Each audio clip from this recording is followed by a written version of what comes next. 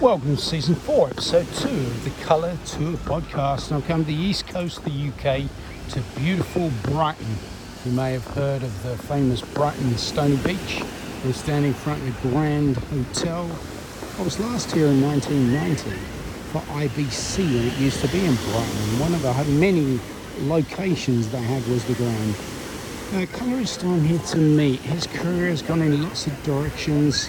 He's out there doing lots of different things. He's covering lots of bases. We're going to hear all about it when I go and chat to Mr. Darren Mostyn. Had beautiful fish and chips on the pier. I'm now literally 5 minutes from the main pier, so we're in the pretty centre of Brighton. There's plenty going on. Buskers and bands doing things. It's pretty central. I'm now really pretty close to Darren's place. He's just pinged me. He's just finished his session, waiting for some client approvals. So hopefully we'll be in soon. Have a chat, see how he's getting on. You know how long client approvals take. Ready to have some fun? If you look inside it, you can see every possible color. How are you, buddy? Very good, yeah. Excellent. We are in the Online Creative HQ. How long have you been here? I have been here, I can't believe it, I actually worked it out the other day. I've actually been here 13 years.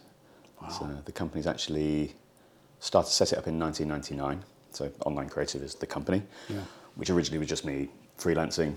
But I moved in here pretty much when we had it's after my kids. But basically grew out of the house and it was time to get some proper premises. I used to work in our loft, and so I've been here 13 years. Obviously, people know of you through your colouring and through your YouTube channel. But what I wasn't so aware of myself, you actually produce programs and content as well, don't you? Tell us a bit about that. Yeah, not broadcast, but we've done some commercials actually. But it's more sort of high-end corporate production. So we've got, I've now got one very big client who I've kind of had to let some of my other clients go because this client is big and they're moving very fast and they need a lot of content doing. So there's a lot of branded content, a lot of social media content, but it's all done with a view to, we treat it like broadcast. It's not, we're not going out with sort of comedy crews, but we do animation as well. So I've got a team of freelancers who I basically pull in and out as we need. So I've got 3 suites here, and one of them is basically a good room for freelancers in and out of. So I've got good camera guys. I mean, Brighton is fantastic for that. In terms of crew, I think there's more After Effects artists here than there are taxi drivers. I mean, it's a real good creative hub. So we have a production division, and my main work is obviously the colour grading. I don't do so much editing anymore. I look after one of my corporate clients with a bit of editing, just because I want to, really. It's quite sensitive material sometimes. Yeah. I'm under NDA for a lot of it, so I kind of have to look after that. And how much of this time would this take on? Like, have you taken one of these bigger jobs? Is that a month chunk where basically that's all you're doing? Or? I basically try and keep my diary flexible. So with this sort of client, we had to do a lot of traveling, we had to do a lot of filming. We've been to Berlin, Milan, Barcelona, some great cities, and all that needs putting together. So they're good that I can be on a kind of flexible plan, but saying that, they still want it tomorrow. We know that, don't we? Yeah, we do. You're a bit like me. I don't think I could juggle one ball anymore. I like doing different things. Yeah, we've always done a bit of production. I used to do a fair bit of stuff for like Sony and a lot of the sort of our industry tech people, because I've got to know them over the years. Yes. So it's kind of, this one's actually an insurance company. It's nothing to do with broadcast at all, but they're a very different insurance company and very creative, going places. Okay, so let's talk about your room first. So you're in your room. You haven't got like a load of client service people running around and flash reception or 28 flame rooms or anything like that. No. We're in your main grading room. That's a fair sized room for a grading room. Then the 2 rooms we looked at downstairs. Yeah. So you don't have any staff. It's just you. It's just me. I have had staff in the past. Yeah. It's kind of neither of them. I mean, I had two staff, and great, but times have changed. We've sort of moved on. I very much like working with my freelancers. You know, I pull in a certain person for a certain job. I don't have to worry about them too much. There's a good pool of freelancers in Brighton, and even in the surrounding areas, and even London if I need it. You know, the colourists, I tend to have to sort of pull down from London really. So we've got 3 suites, so I've got enough capacity to take on more than just one job at a time. We don't have just one room running at a time. So we've had 2 grades running at a time before. But yeah, I kind of like it. I like working with. I get on with me really well. Put it that way. So there's a clue. There's a large panel on the desk with 3 sections to it, with glowing lights off it. Which I think that you could be attached to a Da Vinci. Am I correct? You would be correct. This room is pretty Da Vinci centric. Yeah. So that's the advanced panel we're talking about. So we've got this room's 25 square meters. So I think it's a nice healthy size room. It's, you know, I don't feel enclosed in here. I've got a lot of kit in here, which is taking up a fair bit of it, as you can see. I try and keep it minimal. One of the rooms downstairs has become a bit of a dump room, so I can keep this nice and clean. And you don't have to admit to that on this podcast, mate. We're not going down there with cameras. You didn't have to say that. Mac or PC? Both, actually. Okay. Yeah. So we're running the main. My main sort of hero suite is running off the Mac Pro 2019. Yeah. So that's, which, touchwood, works an absolute treat. And I bought that during lockdown. Just thought I'd start spending money because there was none coming in. So get rid of it as quick as I can. And the scopes I've got are running on a PC. So that's the Omniscope. Yeah, so it's the no They're Omniscope. really cool on that monitor, aren't they? That's like an ultra wide, isn't it? It is an ultra wide. I get a little bit ribbed in the industry for having such a large screen for my scopes, but I really like it. Oh. It works for me. It's my suite. Well, it's exactly right. Yes. And that's a HP Z, so it's one of our Avid machines, but I've just brought it up here, and I love Omniscope. Yeah. The Resolve scopes work a treat, but I just love the flexibility of those, and it really does. It's really improved my grading, I think, since I got those installed. Yeah. Did you get anyone saying, "Can you make it like the false colour there on your phone?" Not yet, but they wouldn't be in here for very long if they did. So let's move across. So that's on the left-hand side, and I'll put some photos in the notes, in the show notes as well. In the middle there, we've got a Flanders. My trusty DM250 OLED. Oh mate, if I had a pound, I'm saying pound because I'm in the UK, for every one of those sold, we'd be doing all right, wouldn't we? That's like the workhorse of the industry. I think it's worth more than I paid for it now. Is that right? Yeah, they actually, because they don't make that one anymore. No, I've still got mine. I absolutely love that monitor. It's Well, I'm still getting paid for Colourworks, so it's obviously doing something right. Exactly. No, but it's I'd love one a little bit bigger now. I've kind of got well, used to that. I think that's sort of the problem people are coming up against when they're looking for an SDR monitor, isn't it? That though they've still got these or the 240, and the newer ones are still maybe a tad small for the spaces that. I mean, I think height-wise, as you can see, because I've also got my client monitor above us, just because of the layout of the room, and so I couldn't have anything much higher than that. Yeah. So I think it'd be just because of bringing the panels forward a bit, setting the monitor back a little bit. Yeah. But it works. But actually, 25-inch from where I actually sit, this is an AKA design desk. It's actually an audio console desk. It's not actually an edit desk. Just because I like a big desk. I just want a big desk. It's as simple as that. It's a big, sturdy desk. We've got AKA downstairs as well. I swear by them. Yeah, it's old school. I'll put some photos in anyway. It's little things like the rounded edges on it. Yeah. It's you're working here all day and you slice your arm off by the end of the day. So you got your Panasonic up there for your client. How often do you get clients in the room? A fair bit. And do you find that's distracting sitting there in your eye line when that's on like that? You don't tend to look at that and go. I do sometimes. I have to stop myself doing it, but I'm kind of in a zone when I'm going on here. And once the client's kind of happy, I can switch that off if I want. A lot of the time, they'll come to get the look set, and the next thing they're on the computer. They're not actually. Well, that's the thing. Is always the argument is, should the monitor be on the side? Should you have eye line to the clients and all those sort of things? But as I say, how often are you actually looking at them? If they're sitting up, they're really keen to sitting up the front anyway, looking at it, aren't they? Yeah, in fact, And if- often they'll sit where you are, Yeah, and I can switch that off. That's exactly right. And if they're not, they're at the back glancing up, and you turn around and talk to them. Or Yeah. I'd say, look, put that down for a second. Let's just have a look at this scene, get their attention, then they can go back to what Yeah, they're doing. yeah. And then for review, I'll switch the Flanders off. Yeah. So we've then only got the one, so there's no distraction. Yeah. And you happy how you got them so close? What about calibration? Yeah, that one's a little bit out at the minute. So Yeah. my faithful guy who did my calibration now doesn't do calibration. Okay, right. Yeah. So I need to get that addressed actually. But the Flanders is rock solid. Brilliant. And then you've got your Resolve GUI sitting there on the right. Yeah, so that's 27 inch, I think. Or is it bigger than that? I think it's a 27 inch. It's an Apple display. I don't like it actually. The Apple display. I kind of fell down that trap of it must look gorgeous. It's only for the GUI. Yeah. I don't do any of this. I mean, in fact, if you look, it actually matches pretty well. Actually. Yeah, it's but pretty good. I just hate how glossy it is. Your panels, how long have you had these? You've been a pretty early adopter of... Donkey's years, yeah. I've had those, I reckon, 10 years. Yeah.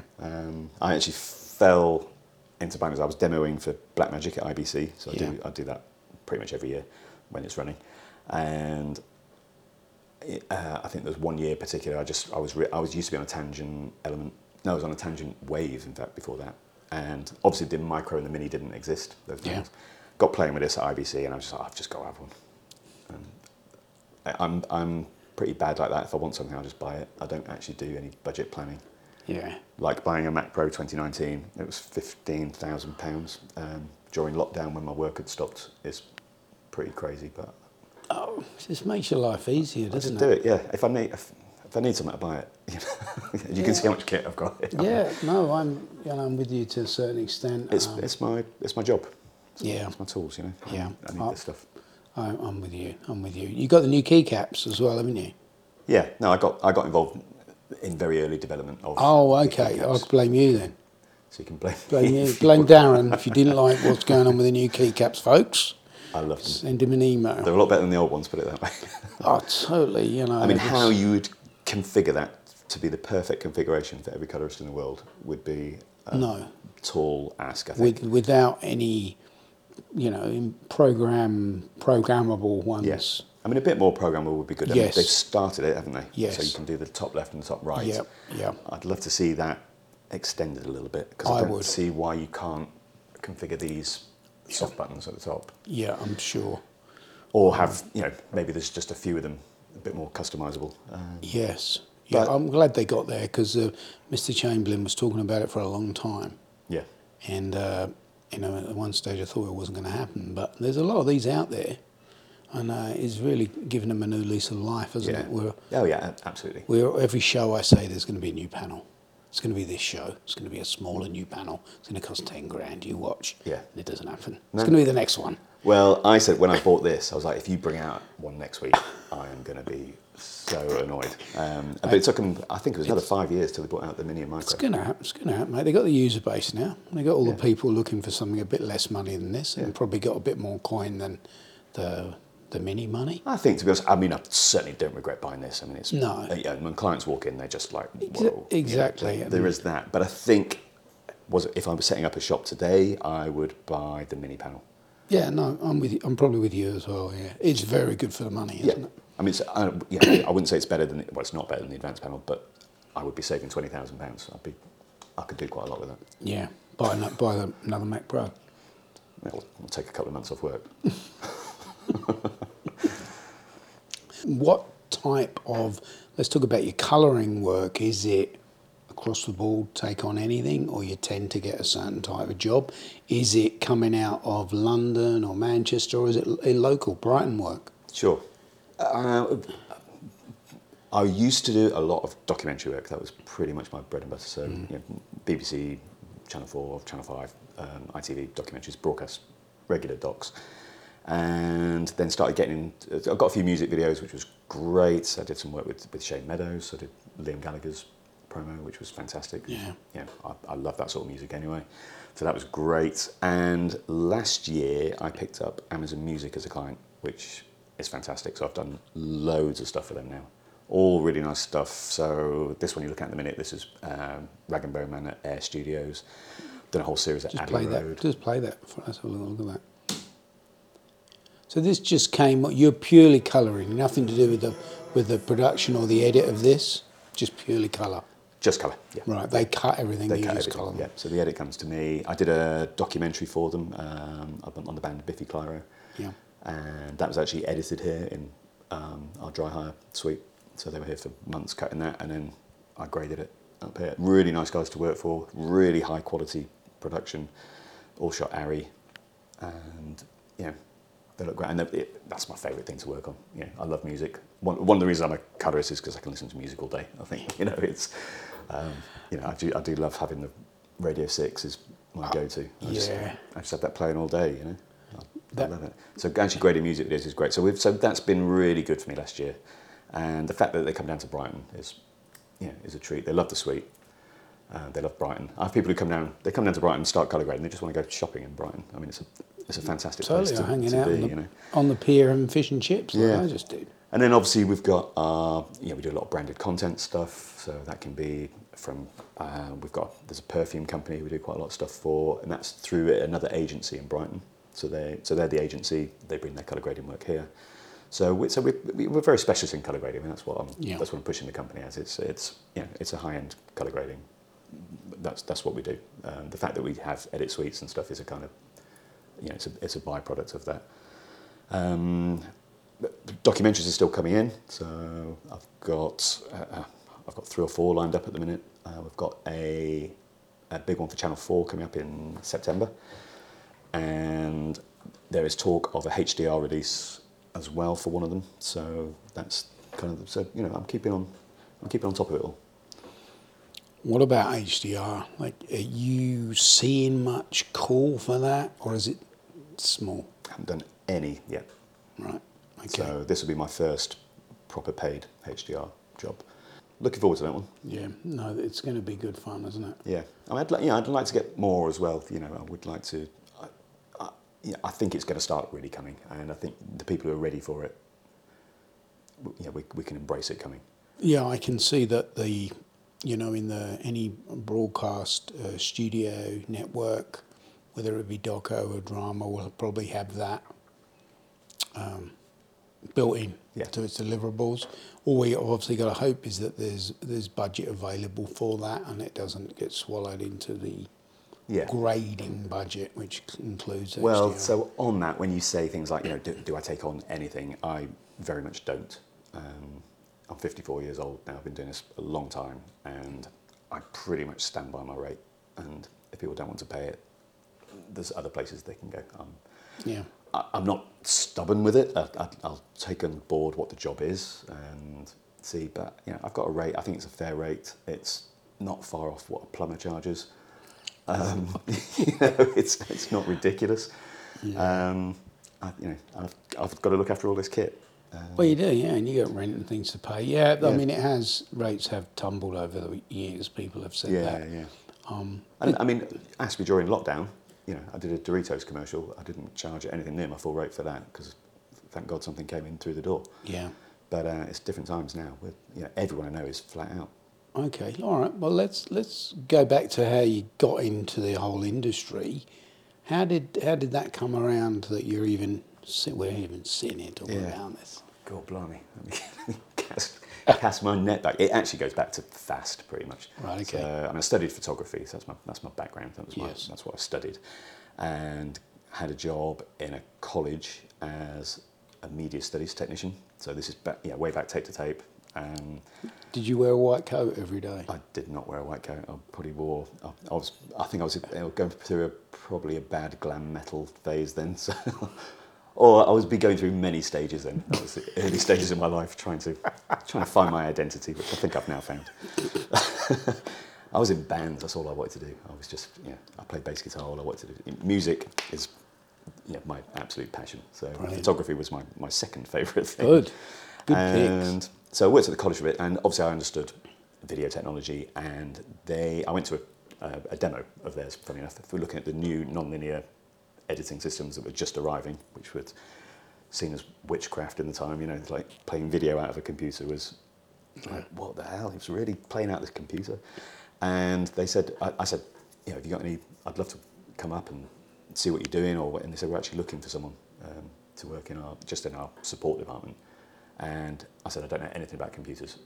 I knew nothing at all about computers. And they said, we don't want someone in computers, we want someone who knows about video. So I went, right, great. So I started working for them in London. So I was commuting from Newbury to London every single day. And it kind of went from there, really. So I became the manager of the department, and I used to do all the demos, and then I would edit their videos for them, for the company, and started working with the development team on their new products coming out. So I knew, and then I got into Avid, so I knew how to use Avid. So it was basically just, they just wanted me to be like, how would an editor, what tools does an editor want? How do they want these machines to work? So it was, it was really exciting times, because everyone was new on the block. It was really exciting. A 1 gigabyte hard drive was... What sort of year are we talking about? 1994. Okay, yeah. So we're going back. So, when the first Avids came out, 92, 91, something like that. I mean, it's, we're on Windows 3.11 here. Yes. So this is, in fact, up there, I've got 2 floppy disks. They're the original Adobe Premiere floppy disks. All right, there you go. Take a picture of those, stick them on your I will. They are from 1995, I believe. Okay. So I've carried them around with me all this time. So I got a job with them, and I was with them for about 5 years, and then I just wanted to go freelance. I was really keen. I was well advanced on non-linear editing, and I was getting offered a lot of work, and I just went, I'm just going freelance. So it set up as online creative, but it was basically me just bumming around, getting work wherever I could. I didn't have premises or anything, and did a lot of work for Sony, so I started doing demos for them, and played around with lots of their weird hybrid systems that they kept bringing out to try and knock Avid out of the water. There was a few of those, wasn't there? They never quite got it right. They tried hard. I remember that Xpree. I think yes. I've got quite a saying with Sony that I think of their non-linear editing systems, I think I'm the only person who made any money, because they paid me to demo it. I mean, they just they make fantastic hardware, but the software's just not quite there. I did some stuff with Canopus. They flew me out to Japan to talk to their engineers about the best of Avid, the best of Sony, the best of Fast. Yes. I knew Premiere as well, so I was really soaking up all this knowledge. I mean, I love soaking up knowledge, and obviously now I like sharing my knowledge. I don't get bored of learning new stuff. And then went to, where did I go after that? Oh, so then I got asked to do the ATP tennis tour. This was my first big break, actually. So I'd just gone freelance. I got asked to do the whole ATP tennis tour, which was just switching to Avid Unity. And it was the world's first outside broadcast Avid Unity. So they asked me to come on it, because I knew Avid, and I literally flew around the world. It was kind of like 2 weeks on, 2 weeks off, 2 weeks on, 2 weeks off. We went to all the nice places, Monte Carlo, Miami, Toronto. You see it, the tennis is always in nice places. Oh, yeah. So that was brilliant. So that was a year doing that, and then that got me into sport. Or you kind of get labelled with sport once you start editing sport. You become a sport editor. So then it went to Wimbledon. So I was doing stuff for ABC and Turner. Then I got on the golf. Then I got on the snooker, and then next thing you know, all you're doing is sport. So I was busy. I was learning how to edit so fast, because we're doing these highlight shows. You've got to knock these things out. And then the quality started getting, how did it sort of evolve from there? We were getting onto Symphony. So Symphony was starting to offer, the first time you could start colour grading and be able to do it under time constraint. Because obviously, the systems were getting more powerful, and so we were now expected to put a bit of a grade on it.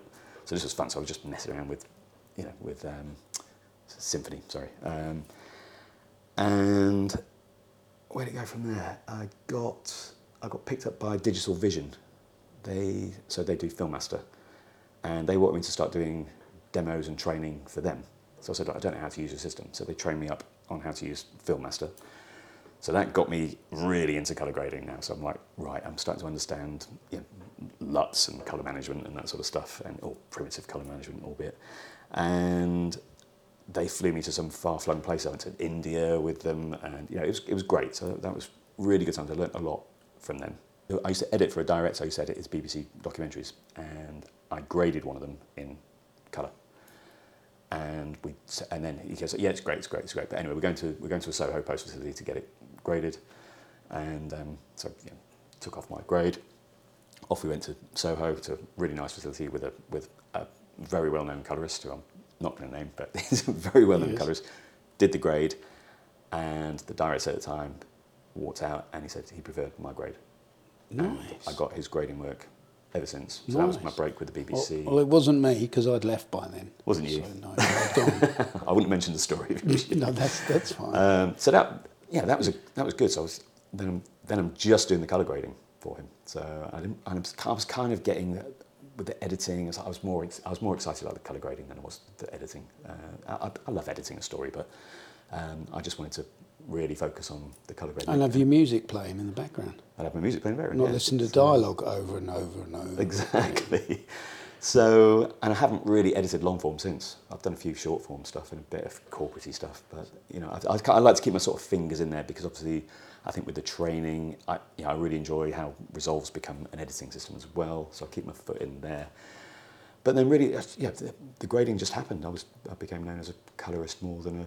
And that would have taken up to when Resolve came out from Da Vinci, came out, Blackmagic bought out when it became a Blackmagic product, and it was $1,000 or whatever. When did you jump? Well, so funny enough, I know Simon and Stuart, who are Blackmagic EMEA. Yes. So they've been really good friends of mine from the days when I was at Fast and all. The whole story keeps coming back to Fast. It was such a great company. And they invited me up and said, "Come and have a look. We've got this thing called Resolve. Come and have a look at it and see what you think."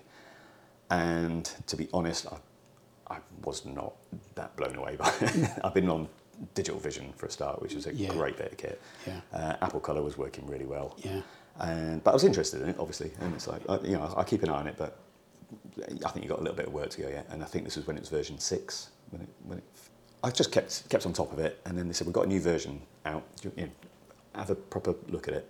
And so I did, and I had a BBC grade came in that for once had a bit of flexibility on it. Okay, these things never happens, but I had at least 3 days before the actual grade started. So I said, "I'll tell you what, I'm going to do it over the weekend, and if it all works, great. If not, I've still got time to go back to Apple Colour and do the grade." And I wouldn't say it worked a treat, but it worked. With a little bit of help from Dan Moran, who was on the end of the phone all weekend, helping with a few little weird things, particularly with Conform, because they didn't have an edit page then. Not then, no. So Conform, it either did or it didn't. Yeah. And it didn't a lot. So it was hard work.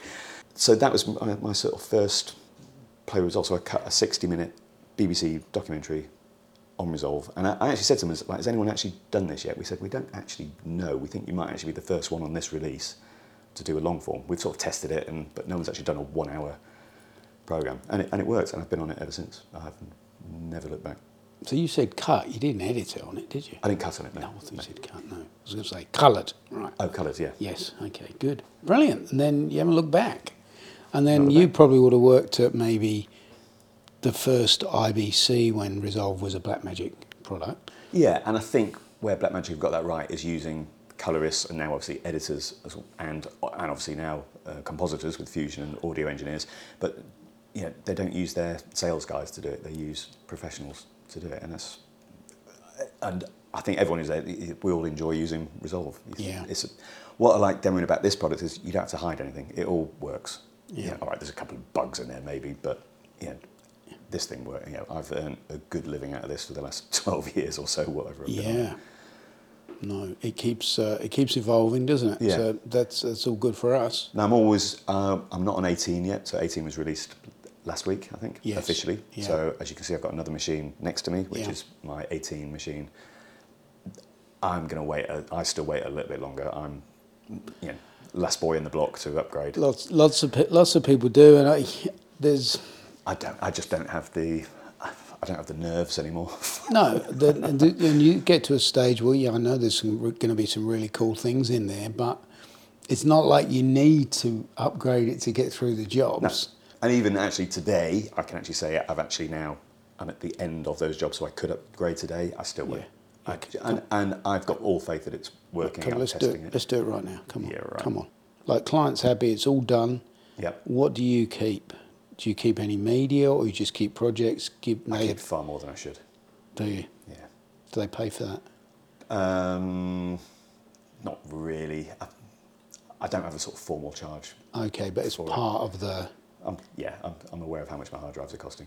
I've got, well, there's 2 there. There's about another 4 hanging off the back there. I'm working off a RAID for the main gig. There's probably about 35 hard drives in a cupboard downstairs. It's not the way to keep it, but do you know what? By the time it's graded and gone out, I don't really have to keep this stuff. No. There's not a lot I have to keep. I've got to keep my clients, my production work I have to keep, obviously. That's backed up 3 places. I've got backups at home. Yes. But the broadcast stuff, like the one you're looking at now, that's a finished job. I mean, that's been aired ages ago. I really like it. I might stick it in a show reel. We're going to go and have a cold drink in a minute. I think it'd be nice, wouldn't it? Like But this is the room where your YouTube channel is shot, correct? It is. It is. So this is the I've place. got. What have you got for that? So I've got a little electric blind that goes down at the back. That's my blackout. All right. And it takes about 15 minutes to come down. So while that's coming down, I've got a huge aperture light over there with the softbox. Yes. Let me stop that because it's noisy. So that's how I get blackout in here, obviously. Yeah. And I've got the media bias lighting on the back of the Yeah. 2 monitors here. So it's all, and I've got this really nice. This is by Medialight as well. Okay, yeah, they're good, aren't they? Really great light. Yeah. You can dim it right down to that's like 2%. Yes. I love it. Yeah. But obviously, I've got the huge aperture light in the corner with the softbox on it, so that Yeah. lights me up. And Aperture really kindly sent me that for free, which was, I just got in touch with them, or they got in touch with me. Did they say you need to look better, Darren? They did. We can help you. I had a little ring light that cost me £50 on Amazon, and the difference that makes is unbelievable. 2 things made a difference: that, and I bought a Sennheiser. Is it a 416 or an 816? Yeah. It's got a 16 on the end of it. So, And that made a huge difference over I had a USB mic and that crappy little ring light, and these 2 made a massive difference. So I just dropped that screen down. I've got a light that just lights up the back. Obviously, it's not lit like a grading suite, but yes. no one wants to see me in the dark. No. And that's ready to roll. And I've got a Sony A7S III over there. A7S3, that's what I was going to say, would you So shoot on? I sit awkwardly like this. Sort of, yeah, talking. So the view. I mean, I used to do it standing up here. That was with an A7S II that's not got autofocus, or not got any decent autofocus. So it was just an absolute nightmare. And Because you've not got anyone shooting it, have you? no, You're I've still one-man band. shoot all myself. I have had a couple where I've got someone in. So I did an episode on the advanced panel. I had to get someone in for that because Yeah. I can't do everything myself. No, you want some nice little And they're only the colourways. intros. Yeah. But what I do now, I used to just do the intro and the outro in here, but I actually leave it running now while I do the actual tutorial. Yeah. And it's quite nice. I think it's quite nice to just have a little picture-in-picture in the corner. It makes it a bit harder to edit, but Yeah. I think people like to see who's talking. I think it Yeah. just livens it up a bit. So yeah, this week we've got air conditioning, comfy sofas, all client-friendly. Beer fridge, you're missing that. That's the most important bit. Well, yeah, I do like to see a beer fridge in there. So that's a it's a bit of a 19-inch throwback to the old school days, isn't it? And we've got a good variety of cold drinks in there. I like to see that, Daz. Good. There's Well plenty of my done. sandwiches in there as well, somewhere. That's very good. Stream Right. Deck's the other thing that I love. Stream Deck, yes. That's a cracking little addition. So, what's the biggest thing you're reaching for on your Stream Deck? My signature. All the best, Darren. When I press that button, it says all the best, Darren. Really? My email, Yeah. Radio 6 Music. Okay. But no, seriously, I've got my Yeah. DaVinci Resolve settings are all in here. Yeah. So these are my own custom ones. So there's a colour. I noticed you got a pen and tablet there. Pen and tablet, yeah. All the way? No. All the way, except Resolve's got issues with it. Is it? Yeah, you can't reset. This is not a live grade, so I can do this. I can Yeah. just do it on there. But if I adjust saturation, Yeah. double click the word saturation, it doesn't reset. It doesn't. And it's a Wacom thing. Well, I don't know if it's Wacom or Resolve, but I want them to fix that very sharp because it's getting really annoying now. So I have to grab a mouse and then Yeah. do that. Yeah. So it's a little thing, but I'm not changing from Wacom. I've used one for over 20 years. I think I've got about 5 of them in different sizes. If I'm working somewhere else, working in London, I take one with me. Yeah. I've got the driver on me as well, just in case they haven't got the drivers. Yeah, that's exactly the way, Yeah. isn't it? The usual can't access the internet or something. Yeah, and sometimes they don't when you're mucking around. And, I can't understand how people want to use a mouse. no. I just hold this pen a grade. I don't even know I've got it in my hand. Yeah. It's just, short of actually going down the pub and having it in my hand one day. I mean, I really do I pick up in the morning and it goes down at night. That's it. And I've got the speed editor as well, which yes. I love. So this, for me, in the cut page, when I'm going through all the rushes on productions that we work on, is just amazing. I just sit here with that. And what's nice is actually I've got a little table downstairs, just a cheap table from IKEA that's a laptop table. Yes. So actually what's nice is I can stand here with that on it, and I literally go through the rushes and subclip. Yeah. And it just gives me back a break. Obviously we've got Herman Miller chair, so yes. I'm very conscious of just it being pleasant, not only for me, but for clients. Yeah, it's great. I like it, mate. I've not been cheap anyway. Everything's No. good quality. The only thing I hate with the panel, it's silver on the back, which yes, at that position reflects on my screen. Yeah, I was looking at it's lighting up Rag and Bone Man there by itself. So I've got an old T-shirt that sits. I was wondering what that was. Yeah, spare T-shirt. Well, I've got a spare T-shirt up there. That's my YouTube T-shirt. Heading out, we're now onto the street, and it's still a beautiful summer's day here, right? That's the pavilion. So that's probably our number one tourist attraction. And then you've got the dome here. The pavilion gardens are really nice. Okay, that walk. So that's like carry on walking through there. You'd hit the beach, yeah. You're 3-minute walk from the beach. Yeah. Wow. So it's really nice. You're in there grading. You've got to be careful. You come out. It blows your eyes pretty quick. Yeah. So I always wear my sunglasses. Yeah. Even just to acclimatise. But I often have my lunch just sitting in that garden. It's really nice. Yeah. And Brighton it's not a big place, so you can get around really easy. I'm right near the North Lanes as well, which is where all the good delis and bars are. So it's what's the scene like here? The creative. You mentioned there's a couple of another agency. What other post is there here? There's a lot come down in the last, I would say, 5 or 6 years. Yeah. We've got a lot of big TV production companies down here. Yeah. So there's now 2 big facilities in town as well. One's just expanded. Yeah. I think they've just done a £1 million expansion or something. They're literally just at the corner here. Yeah. And everyone's doing well. Everyone's busy. Right. So there's a lot of big TV productions. So we had Ricochet have been here forever. They're a really big production company. But we've got tons more come down now, and it's all big stuff. There's a lot of TV being made down here. A lot of good TV. What about your competition in grading? What's that? I don't know if there is.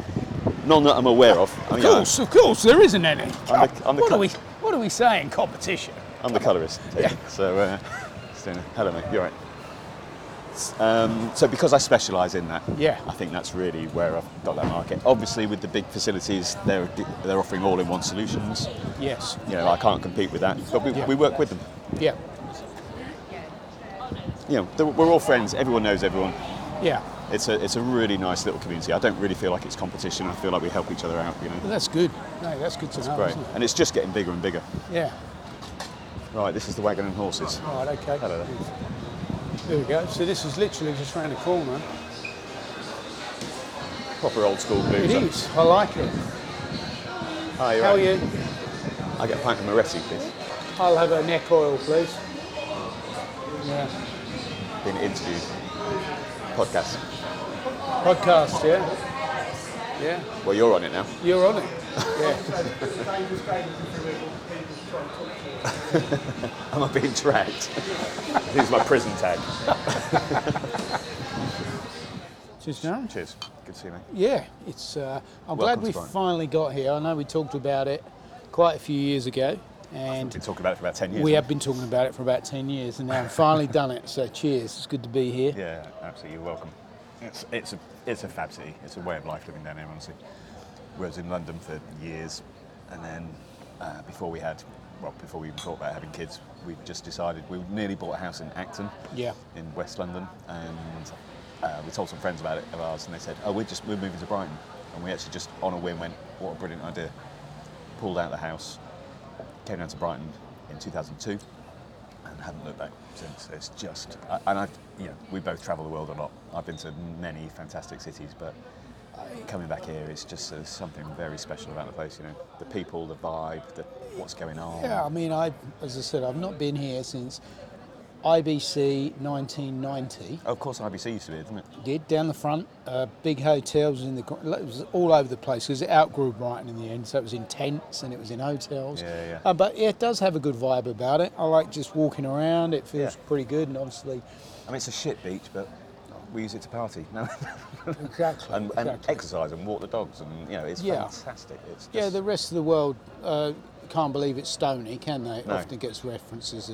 What? Stony, especially Australians. But I tell you what, when my kids were little, we didn't used to have to clean our house out of sand every day. Yeah. It does have its advantages, but everyone knows it. I can't walk. I can't walk 50 metres without saying hello to someone. I've just said hello to 2 people just walking. Yeah. It's a really friendly place. I used to liken it to when I used to walk my daughter to nursery. It's like the opening scene out of Postman Pat. It's like morning. Yeah. It's got a little village vibe, but it's a city. And there's so much goes on here. It's just there's festivals and comedy. We get all the big bands down. We've got different sized venues. Do you get any people asking you to do remote work, like come after you, say, looking at your YouTube channel and go, it's a bit, can you grade this? Yeah. So I've had some really weird requests. I had a company from Switzerland phoned, and they said, we've seen your YouTube channel, can you do some colour grading? And I'm like, well, yeah, that's what I do. I'm not going to create YouTube for you, I can do colour grading. So I think I've had a fair bit of work. I'm not getting people suddenly fed up going, can you colour grade because you've got a YouTube channel? I think it's just got my name out a little bit. Yeah. But certainly the training side of it's gone crazy. Yeah. I mean, that's off the charts. Yeah. I mean, I've actually got a waiting list at the minute. Yeah. For it because I don't want to be training all the time. I want to be colour grading. I still like what I do. It's just fine balance, isn't it? It You is. get a balance out And I there. like the balance because much as I love colour grading, it's nice to get out of the suite and meet people. Yep. Meet different people. And I enjoy training. And I enjoy it more now that it's coming off Zoom. Yeah. Obviously, I'm doing a bit of Zoom. I'm teaching people all around the world now. I mean, Zoom has. I mean, if anything came out of COVID, the power to be able to just teach properly on Zoom. Yeah. No one would have thought of that being a proper way to train. No magic. But I find it exhausting. I find after 4 or 5 hours on Zoom, if I'm training, it's not the same as 4 or 5 hours in a classroom. That's all you can do. I find you don't get the same feedback from them. You don't know if they're watching. So it is harder. I find it very one way. Whereas classroom, I feel it's interactive. I feel that they talk to you. Yeah, you do. You engage. You're definitely literally a talking bit at the more. screen for 4 hours, and it's just. I find it very hard. I don't enjoy it at all. So I've got a cap on how many hours people can have. Yeah, I did 4 hours with somebody this week, and it worked really well. Yeah. It was just right. Yeah. And I think it's just right for them as well. Yeah. Oh, it's too long. You don't take it in, you can't take it in, you don't learn, so... Yeah. Well, I used to do training for Soho editors. I used to do their advanced Resolve course, so it was a 2-day, once every 2 months I used to do that, I think. Yeah. And I wouldn't want to do that again now. Not that I wouldn't want to do classroom training, but things have changed. That the YouTube channel's really changed how I look at training. It's thirsty work, isn't it, all this talking? I think I might have to go to the bar. Well, it's definitely your round. It's my round, of course it is my round. It should my podcast should be totally my round. But I wanted to just backtrack slightly and talk about your Resolve Tips app. What was it called? Killer Tips. Killer Tips, yes. Which was about, am I thinking like 2016 sort of? 2016, exactly, yeah. So that was, or was it 2017, I think it was. Right. So that was my, it seems laughable now, but that was actually my anti-YouTube. I was adamant that why would anyone watch a YouTube video for killer tips or little tips on DaVinci Resolve when they can download an app on their phone and just do it? And it actually went very well. It actually, I got a good few thousand downloads of that thing. Yeah. And it wasn't that difficult to maintain, but it was costly. And it cost me thousands and thousands to get developed. And then it needed a new skin, because when I developed it, I got a developer, obviously I paid a developer to do it, I designed it, and it didn't have a cut page, it didn't have Fairlight, it didn't have Fusion. We'd only just got an editing system really working in it. So the tips, the whole skin of how it worked needed redoing, and this was going to cost me, close to £10,000 to do. And so it was great while it lasted, and it was a good bit of fun. It was an experiment that could have earned me a very lot of money. I think it was unknown territory at the time. Had I started a YouTube channel at the same time for free, I think I would have a very big subscription numbers now from being on YouTube for 6-7 years. But it was great, and it just makes me laugh that I did it anti-YouTube, and now obviously. So when over it YouTube. wasn't, so you had to go to version 2, and you probably decided, no, I'm not going to invest in it. No, there wasn't enough numbers. Did you then have a little bit of a break before you went, I'm going to do the YouTube thing? I still think there's market in it. I kind of left it bubbling away and didn't really add anything to it. So it was there if people, and basically I had to pay for it to be on a server just so people could actually use it. Because it's not like it's coming from Google, you're actually downloading an app. Yeah. So you have to pay to be a developer each year. You have to pay, it's just, there's a lot of running costs. And I paid for a server license for that, expecting, I said, please can you allow that if there's 100,000 downloads and they all look at it at the same time, that it'll still work. There's no way on earth 100,000 people were going to access that app at the same time. And I think the whole app world kind of fell off a little bit for that. I was sort of new to the market with it, and I thought there was a bigger market than there was. Yes. Quite clearly. And YouTube was obviously getting bigger and bigger and bigger. And I wasn't even looking at YouTube. I didn't really look at YouTube. It wasn't on my radar at all. I knew a few people who run it, but I wasn't really looking at YouTube. I was in my own little app world, and then had the YouTube stuff. I basically ignored the app for about a year before I started YouTube. Right, and then you just started. Okay. And now it's, in fact, I think it's still on the App Store, but I don't think it works. Is it? Okay. I've actually checked it. I don't know how to actually delete it. So it's a very complicated back end on that thing. So the YouTube channel came about really, it was lockdown, mate, and I had no work. I had absolutely nothing came in. I did a Doritos commercial for a lot less money than I normally would charge, and that was the only work I got in 5 months. And I thought, let's just have a go. And so I put my show reel up. I don't know why. I just thought it'd be good to have a few little videos up. So I did. So I bought a Mac Pro 2019 during lockdown, which was a nice thing to invest in when there was no money coming in the door. Yeah. It's got very noisy around here. So. Yeah, that's all right. And so I did a video comparison on the Mac Pro 2019 versus the trash can. So it was just a techie one. And then what I did, I started looking at my killer tips, so it wasn't all in vain, and going, let's just convert these into YouTube videos. So my first one was my top 10 colour tips, and it was real, rapid. Yep. And I've kept that style since, that no intro, no bullshit, just get straight into the thing. Because when I'm watching a YouTube video, Exactly. I just want the answer. Oh yeah, it's exactly what people want. Yeah. And then, I still won't subscribe, to be honest, but I still don't know why people do subscribe. I just want the answers, so that's what I was doing. So I knocked out quite a few pretty quick, and it really gained traction really quick, very surprisingly actually. So then I'm trying to research, is this normal? Are these sort of numbers good? But I think I had 1,000 in a couple of weeks. It was no time at all. And I started researching that big channels who are big now, their first year they'd be lucky to get 1,000. Okay. And I've done that in a few weeks, and then I was monetized in a couple of months, and so I started it in the end of June, and by Christmas I had 10,000. I'm just keeping this rinse repeat now. I'm just doing the same thing, no intro. I'm trying to just make sure I give quality tips. So I hope that people can trust my tips or my knowledge that I'm giving. It all comes from being a professional broadcast colorist with. I've worked for BBC, Amazon, all this. And obviously I've been using Resolve for Christ knows how long, 13 years or whatever we've established. And I enjoy doing it. I love doing it.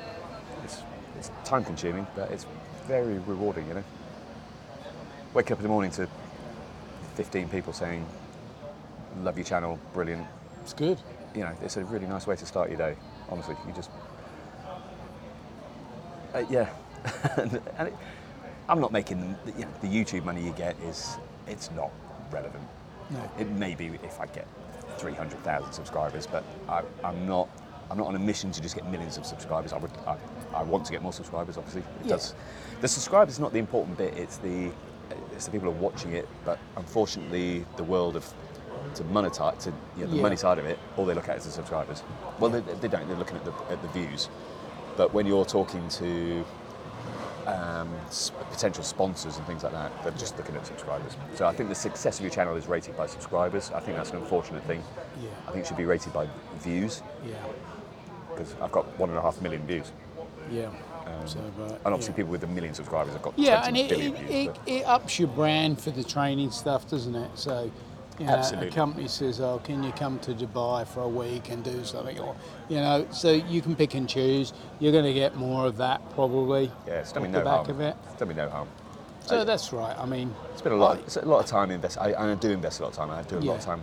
I Yeah. spend a lot of time researching it, yeah. or researching the clips and the way that I'm going to present it is what I'm researching. Yes. I know I've got a book full of what I want to record. That's all. That's all in the bag. It's how to present it in the best, in most efficient way, so I'm hitting as many ability levels as possible, Yeah. and to give people correct Exactly. knowledge. Well, you know? I'm in the same boat. Been doing it for a long time. Yeah, I and mean, you're the original, the original YouTuber, if first, you like. yeah, the first ever colour course online. I think you were you? I think I was the first. Yeah. 2006. I mean, I knew you as that before I knew you. Yeah. So And that's come from at the end somewhere. of the recording, I'm thinking, was that any good? And I'll say to the guy shooting it, what was that like? Yeah. They went, no, that sounded all right. And I don't know whether because they know that colour. So they normally would say, no, you're a bit, But not you just now. don't know. You think you're mad though, don't you? Yeah, Talk but to yourself. You go somewhere and talk to yourself for a week. But you get used to it. My You do. first one. I mean, obviously, I think being able to do demos helps, because Oh, that's kind of yeah. technique. Yeah. I've been doing demos for years. I've trained Yes. for years, Yes. so that helps. But I Yeah. think, but as soon as you switch your camera on to do YouTube, Yeah. and you know that that's going out to potentially millions of people, Yeah. it's a different beast. And my Yes. first ones, I was honestly, Yeah. I look ridiculous now looking back, and I was like a little. I can see how nervous I was in my eyes. I'm like, what are you nervous about? You know, it's like, and I'm a lot smarter with it now. I can, you get much, you know, it's just, I've just got to do it. You know, I spend a bit too long faffing about before I actually switch the camera on. It's like, just start filming for God's sake, you know.